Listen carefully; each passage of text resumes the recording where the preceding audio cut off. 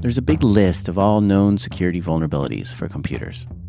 And you want to know what the oldest known computer vulnerability is? The oldest I could find is weak default passwords. This has been a known vulnerability since 1969. Specifically, computers sometimes have the username admin with the password also admin. And the computer doesn't ask you to change it when you buy it. So it can stay that way for a long time, years. And many computers after that also use admin as the default username and password. And over the years, many hackers have been able to get into many systems that they didn't own using this basic username and password. So now, it's been 40 years since we became aware of this security weakness. Surely, by now, this weakness has been resolved, right? And there aren't any computers in the world that have this username and password anymore, right? Right? I sure hope so. This is Darknet Diaries. True stories from the dark side of the internet. I'm Jack Resider.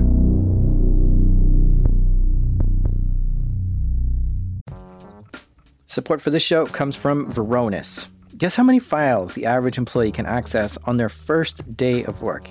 17 million. And most of them they never use.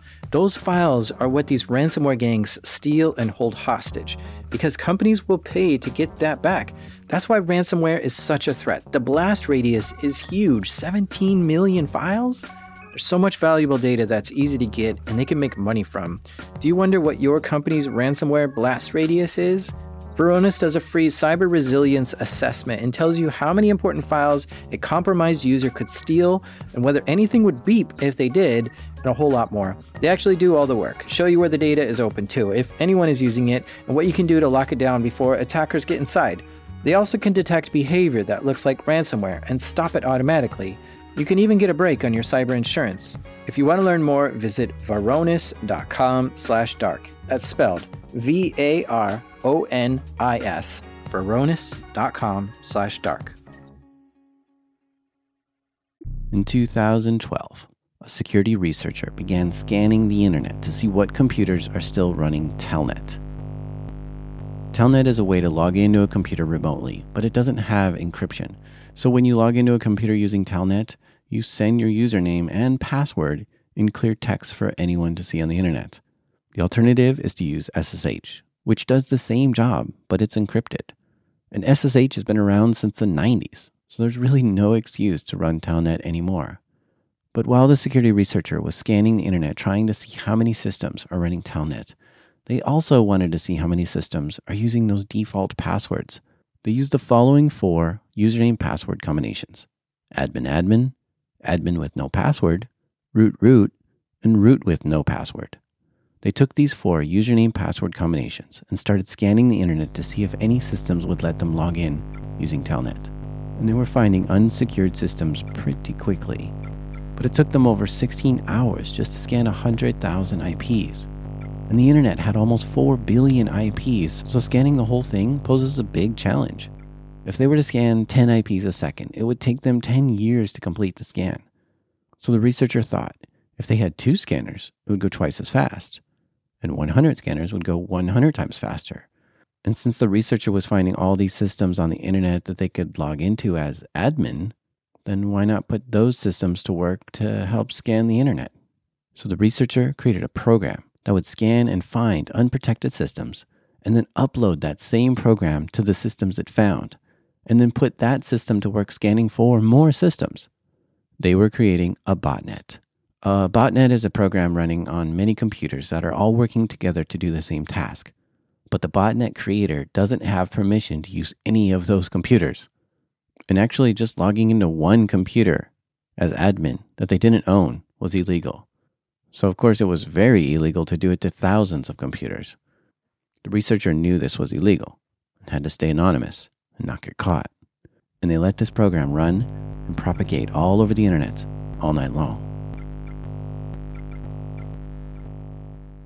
The next day, the botnet had spread to 30,000 computers and wasn't even close to finishing the full scan. After some tweaks and more testing and more scans, the botnet finished the scan of the internet, looking for all devices running Telnet that had those default passwords. And the botnet discovered 1.2 million of these kind of devices. Many of these vulnerable devices shouldn't even be on the internet. They were TVs and industrial control systems, cameras, water sprinklers, none of which should be accessible from the internet. And out of those 1.2 million vulnerable devices, the botnet got installed in 420,000 hosts. Not all the systems could run the program, and they didn't want to install it on any industrial control systems. Controlling 420,000 machines all at once was a complicated task. The researcher had to set up an elaborate system, which included middle nodes and end nodes, and each system had to be controlled individually to perform a different task. Some systems would get rebooted and their IPs would change, and it was a constant changing environment. Now, what would you do if you had control of 420,000 computers? With that many computers, you could do a massive denial of service attack against your enemies, or try to infect the world with a terrible virus. But this person had no evil intentions as far as we can tell. They were just a security researcher that was willing to break a few laws to try to understand the internet further. They now had a new mission, which was to get a detailed scan of the entire internet. The first mission was just to see how many devices were running Telnet with default passwords. This new mission was to use those vulnerable devices to do a full scan of the internet, not just checking for Telnet, but pinging every IP and checking the top 100 ports. In 2012, there really wasn't that much data of people scanning the entire internet, partially because it just takes so long. If you were to scan 10 IPs at a time, it would take you over 10 years to complete it. There were over 3.6 billion IPs allocated at the time. So scanning the whole internet required a lot of storage for the results. And it also required a lot of time to complete the scan. So they wanted to use this botnet to try to quickly scan the internet and see what's out there. The scan they decided to do did numerous checks to see if the IP is alive. They would ping it, nmap it, and test to see if the top 100 ports were open on it. So even though the internet had almost 4 billion IPs on it, the scan would really need to make over 60 billion probes to test all these different things. But with the help of 420,000 systems, they calculated they could scan the whole internet in an hour. But this kind of creates a new problem. Storing that many scan results creates a major logistics issue. We're talking about having the ability to receive over 1 million events per second of data coming back from the scan. So the researcher built a web application using Python and PHP and used Hadoop as a database. At this point, the botnet was now fully built and ready to conduct a full scan of the internet. The researcher looked at this creation and decided to call it the Carna Botnet. Botnets are sometimes named after Roman or Greek gods, and Carna was the Roman goddess known to protect the vital organs of the physical body. While the researcher was setting up the botnet, they noticed something strange. They were finding someone else was also building a botnet and using the exact same vulnerabilities. And they were finding this other botnet on the same computers that the Carna Botnet was installed on. It was known as the Adra botnet. But the Adra botnet had malicious intent. It was being used to take down computers and did bad things. The researcher was able to detect that Adra had infected over 30,000 of the same computers as the Carna Botnet. Being in this unique position, the researcher decided to block the Adra botnet from accessing devices. They were able to remove Adra from a system and block that IP so Adra wouldn't come back. And so Adra started losing numerous nodes because of this. It fascinates me to think about these two botnets out there in the world battling each other. And after the Carna Botnet was built and more tests were done, it was time to conduct the full scan. The researcher gave the command for all 420,000 systems to scan the entire internet. And it worked. All public IPs in the world were scanned and the data was collected on the results. But to the researcher, that wasn't enough. After building this massive botnet and an incredible infrastructure to support it, a single scan just wasn't satisfying enough. So they decided to scan a second time, and a third, and a fourth. And in fact, they continued to scan the entire internet over and over, repeating it again and again, weeks after weeks, month after month. Because hour by hour and day by day, the internet changes. So by conducting numerous scans of the entire internet, would be the only way to understand exactly what's out there. After 6 weeks of continually scanning the internet and collecting all the data, the researcher shut down the botnet. All the programs that were on the infected hosts quietly deleted themselves, and all systems were returned just to how they were before the botnet was installed. That's the end of the story for the Carna Botnet. Now begins the story of the internet census. With all these billions of probes and data points collected from the Carna Botnet, it was now time for the researcher to pour through all this data and try to make sense of it. The researcher called this project the Internet Census of 2012. Because there was so much data, it was not easy to figure out what to do with it. The researcher analyzed and calculated and reviewed the data in numerous ways. Now, I think what this researcher did next was absolutely brilliant. Yes, the work they did up to this point was brilliant as well, but if they just published this data in a big spreadsheet and 40-page report, it would just probably have gone unnoticed. All this data that's in the database is interesting, but it's boring to read. It's like reading a really dry technical book that's just too long. Regions of the world are assigned a range of IP addresses. Africa gets one block, US gets another, and so forth. But even more specific states and cities are also given IP address ranges. So the researcher started adding geographic locations to all the data they collected. Geo-IP lookups were done on every IP address to determine where that computer was in the world. Eventually, the data started to tell a story. The data was showing which IPs were online and where they were in the world.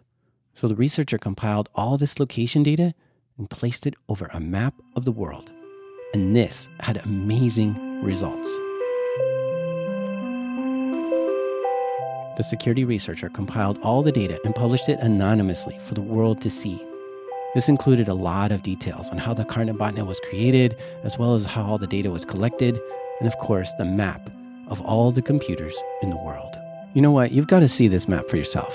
If you can, right now, stop what you're doing, go to darknetdiaries.com, find episode 13, and let's take a look at this map together. I'll pause for a minute for you to load it.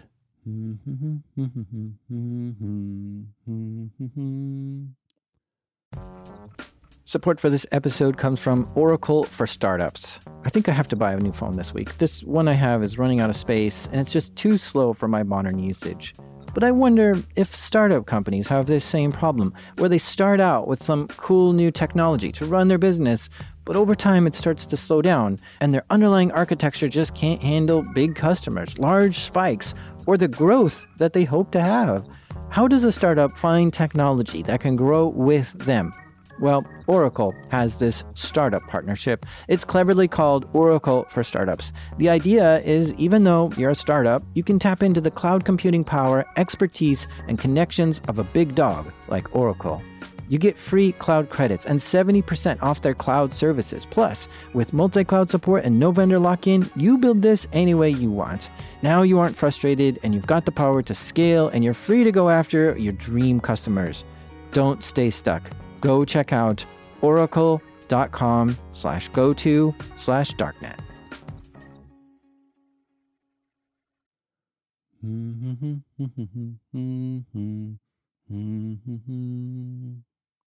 Okay, on the map, you'll see lots of dots. There's a dot on the map for every computer and location that was in the database. And there are billions of dots. It's hard for me to describe it. It's truly a case where the data is beautiful and brilliant and magical, but that probably doesn't describe anything. So I took a trip to my local hackerspace and asked some friends to describe it. It's pretty. That's true. It is pretty. That's insane. That's pretty cool. Pretty cool. Wow. There's a lot of dark areas. No real surprise. This is impressive. Pretty colors. It looks remarkably densely internety. Technology. The amount of technology that is on this planet, just in a glimpse, is insane. I didn't expect Brazil to have that much. Brazil's a lot denser than I expected it to be. Absolutely. Seems kind of surprising that Europe seems to have a greater concentration than the United States. Yeah, no, I would have expected the United States to be a lot more red than that. The map they are looking at has billions of dots all over the globe. And in regions that have a high concentration of computers online, they show up red and very bright. And in regions that have a low number of computers, they show up blue. And areas that have no computers are completely dark. The brightness of America doesn't surprise me at all. Like Australia is like the coasts are lit up, and I know that Australia is really barren in the middle. It's mostly desert, but it's still nuts to see how tightly packed it is towards the water. But New Zealand is amazing. It's like the whole thing. You look at the islands in the Caribbean, and I mean they look almost like they're forming a contiguous line of land all the way up to Florida. I'm looking at bright spots in the middle of the water, and I'm thinking about what that means. But this map is even more amazing than just dots on the world. The researcher had so much data from scanning the internet over and over and over that they were able to create an animated map showing the daytime, nighttime cycle. And along with this animation, we can see what hour of the day different regions of the world come online and go offline. I'm watching the sun shadow pass over the lights and matching that up. What I'm seeing is that when you look at it, you're seeing it how it lights up. It lights up in like almost a cascade. It goes from bottom to top in a wave basically, and how it lights up. It's really interesting. Italy goes full load earlier than the rest of Europe. Yeah, it's almost like Italy is a couple hours ahead of the rest of Europe, because it surges earlier and it drops off earlier. Middle of Australia, there's a huge area where there's no computers turning on and off. Notice how also bright that India is. I love that when you go way up north, like North Pole, Greenland and stuff, you still see activity like way, way out. Can we zoom in? Everybody who I showed this map to marveled at the magnificence of the data they were looking at. Some people noticed Los Angeles comes online about the same time as New York. Some people noticed it's completely dark in North Korea. And other people saw that Canada, Russia, and the northern parts were all dark, except Scandinavia. Even at extreme northern latitudes, it's lit up. Because the security researcher created such a beautiful map to display the data collected, this map went viral and spread across the world, and everyone got to marvel at how big the internet was. This is the first map of the internet, and it amazed us all. And now, a half-decade later, I still see this map pop up in my social feeds from time to time with someone new discovering it and swooning over its beauty. Most people see this map and have no idea what it took to create it. But because of how beautiful the map is, to them it doesn't matter how it was created. It's still marvelous and worth spending a minute to look at.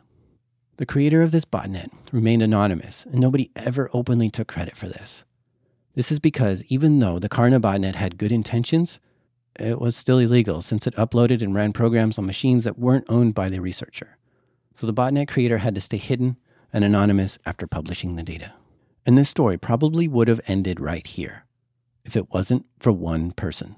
My name is Parth Shukla. I'm currently a security engineer at Google here in Switzerland.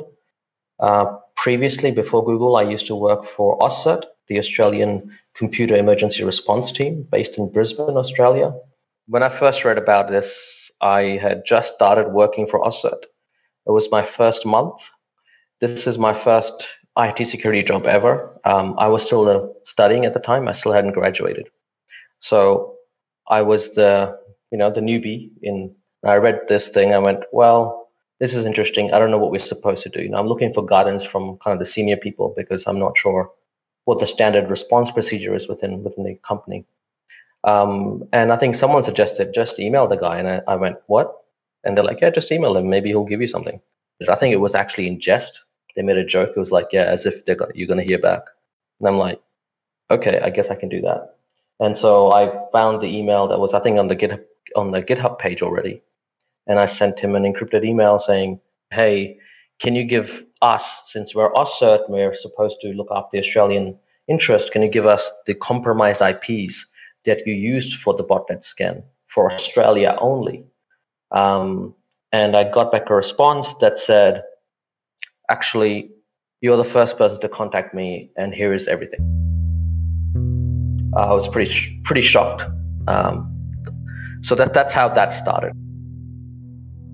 When he read about the Carna Botnet, there was one thing that stood out to him. Those 1.2 million systems that were on the internet running Telnet and using default passwords. He thought there should be no reason for this many unsecured devices to be out there, and he wanted to understand that problem further. And when he asked the botnet creator for just the vulnerable devices in Australia, the researcher gave Parth the full list of all 1.2 million vulnerable devices.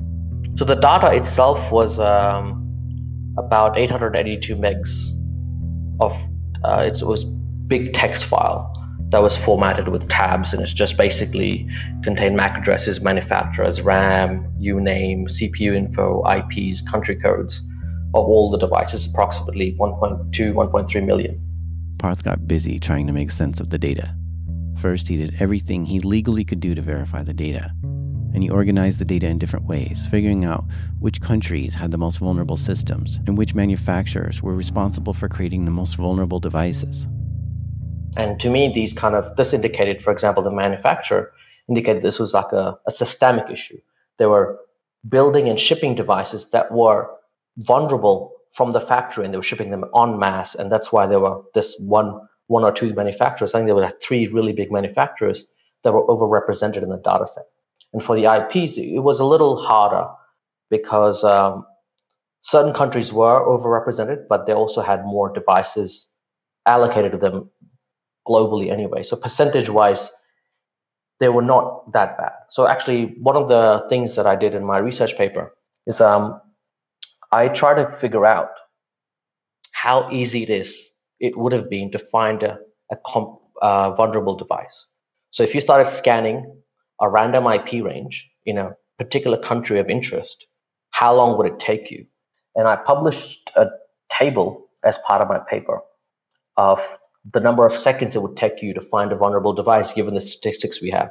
So we know from all the internet registries, all the allocated devices, all the allocated IP ranges for each of the countries. We know from Carna Botnet all of the number of devices in each country. And so we can do some simple maths to figure out percentages, likelihoods. And I think, for example,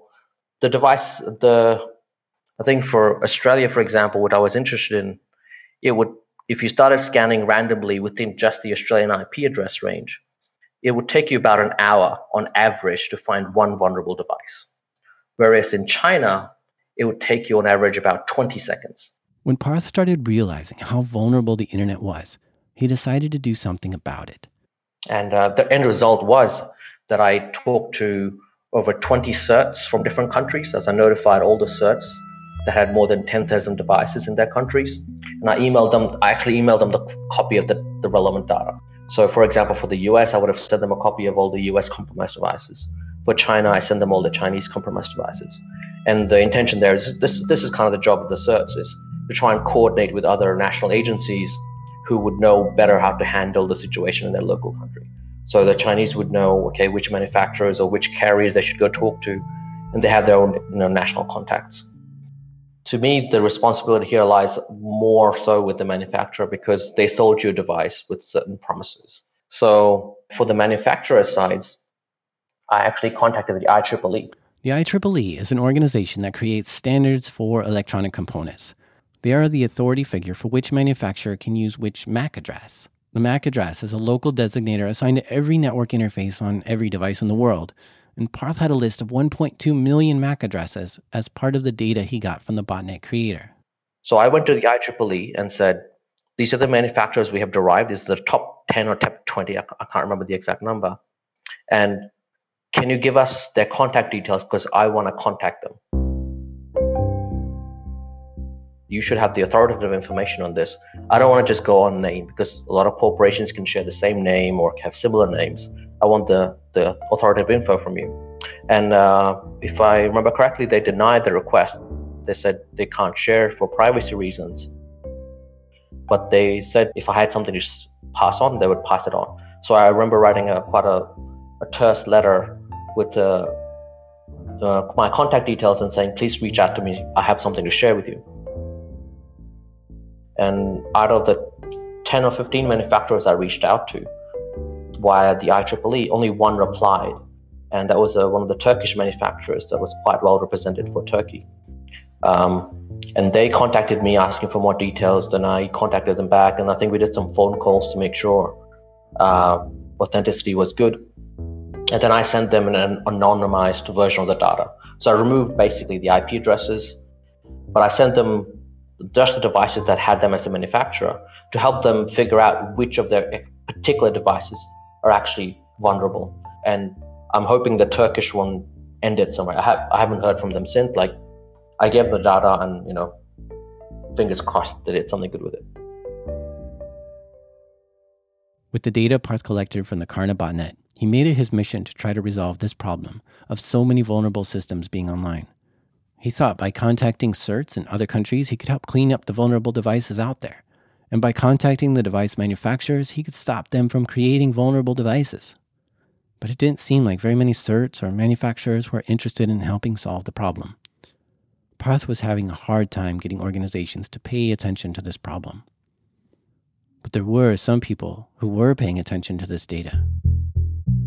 Hackers with malicious intent were seeing how the Carna Botnet was created and started making their own botnets using the exact same methods. Yeah, there's been multiple.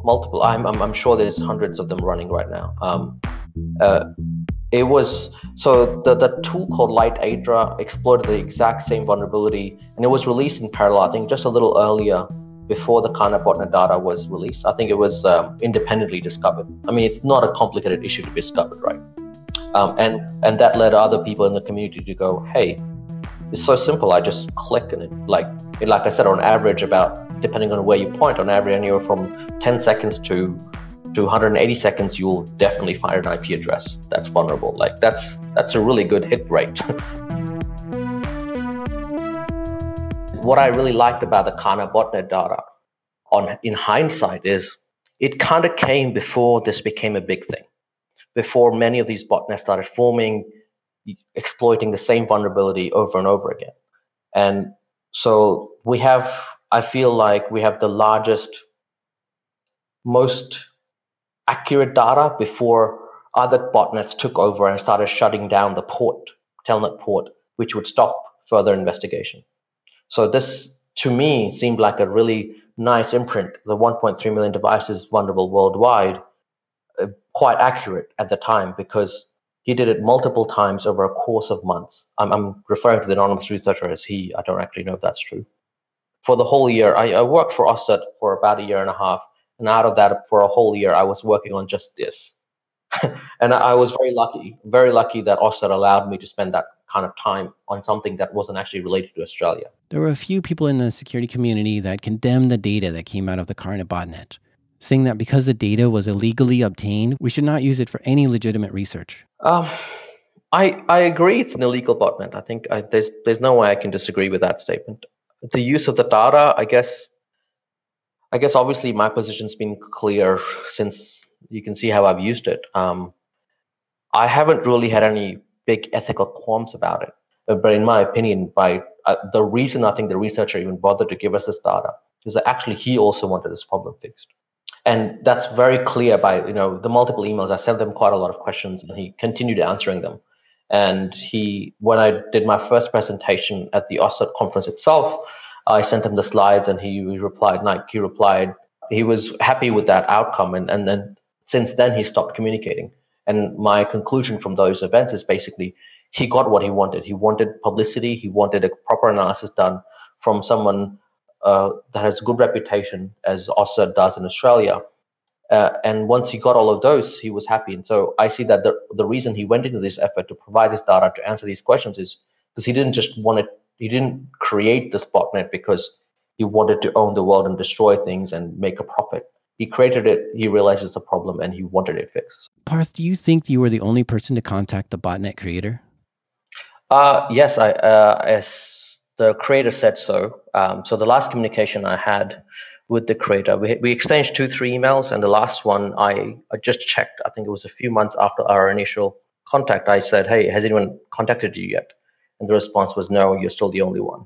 And then I haven't had any contact with the researcher since. Still to this day, the creator remains anonymous, but do you have any thoughts on who it might be? At the time in 2012, storage of 9 terabytes of data was not cheap. He had to store it, and he had to compress it using Zpack, which is a incredibly CPU expensive.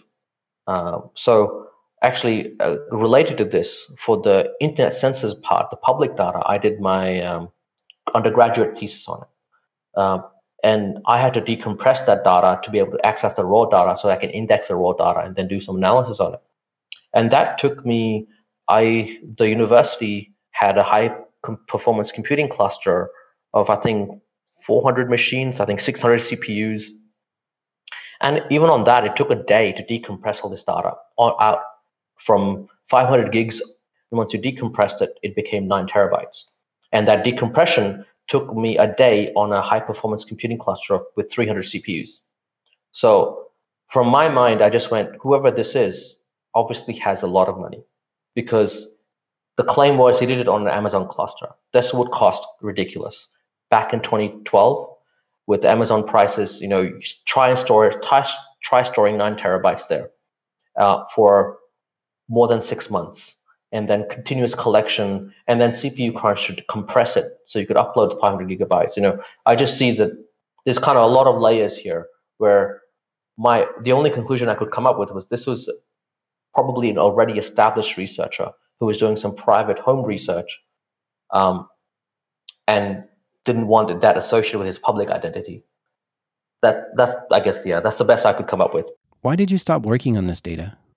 This is a battle that seemed like we should be able to win, but I made no progress. And so my focus is now actually, personally, has shifted towards kind of focusing on problems that I can fix at hand. And whenever kind of industry-wide impacts like these are necessary, you actually have to propose a solution at a specification level. So, for example, MAC addresses are controlled by IEEE. So if IEEE made a mandate on something, then these manufacturers will be forced to follow it. Now, currently, the IEEE is not in the business of making mandates on security. And that would be an uphill battle. But that's a battle that you actually know a specific person, a specific entity that you can get involved with in their subcommittees that are actually open to participation to a certain level of people. And then now you have some hope of how you can address this systemic issue through by attaching yourself to the core problem.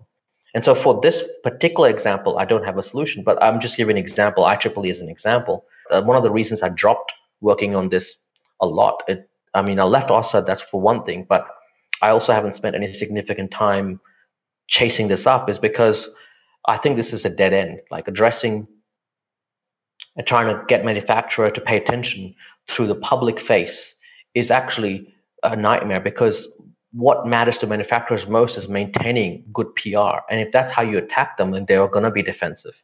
So the way to get the problem fixed, if that's what you really care about, is to go through the back channels, so to find the engineers, to find the people who know what it is, who actually make these designs. And a lot of times what I find, and this is, there is a tendency in security to go that, look at these developers, they don't know what they're doing, they're idiots, right? But what you find a lot of times is if you talk to these engineers who actually made these products, who decided to leave Telnet open with default credentials, you realize that actually, given the circumstances they were in, it was not a stupid decision. They had deadline crunch, they had all these other things that were happening, and they had to leave the default creds open in case the device wasn't set up correctly. So help desk can dial in remotely and make sure that everything works properly for the lame consumer.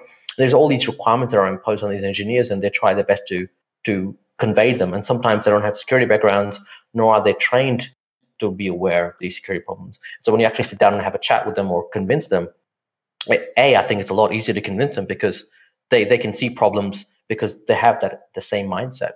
And then once they see them, they will start looking for a proper solution themselves. And then you can exclude yourself from this problem now, because you've just made the correct people aware what the problem is.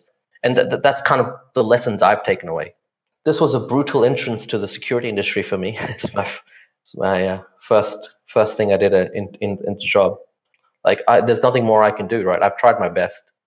It's time to move on to something that's it's not as soul crushing.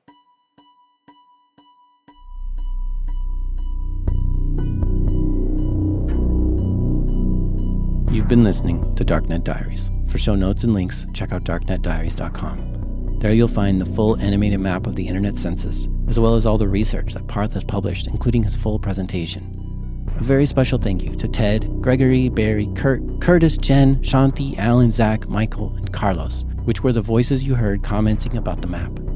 This show is made entirely by me, Jack Resider. Hey, are you learning to program in Python or want to learn? I've got something for you. I put together a Python cheat sheet, which is a single page of the most common Python commands. It's a perfect reference guide to print out and have handy for when you need to look up the syntax of a command.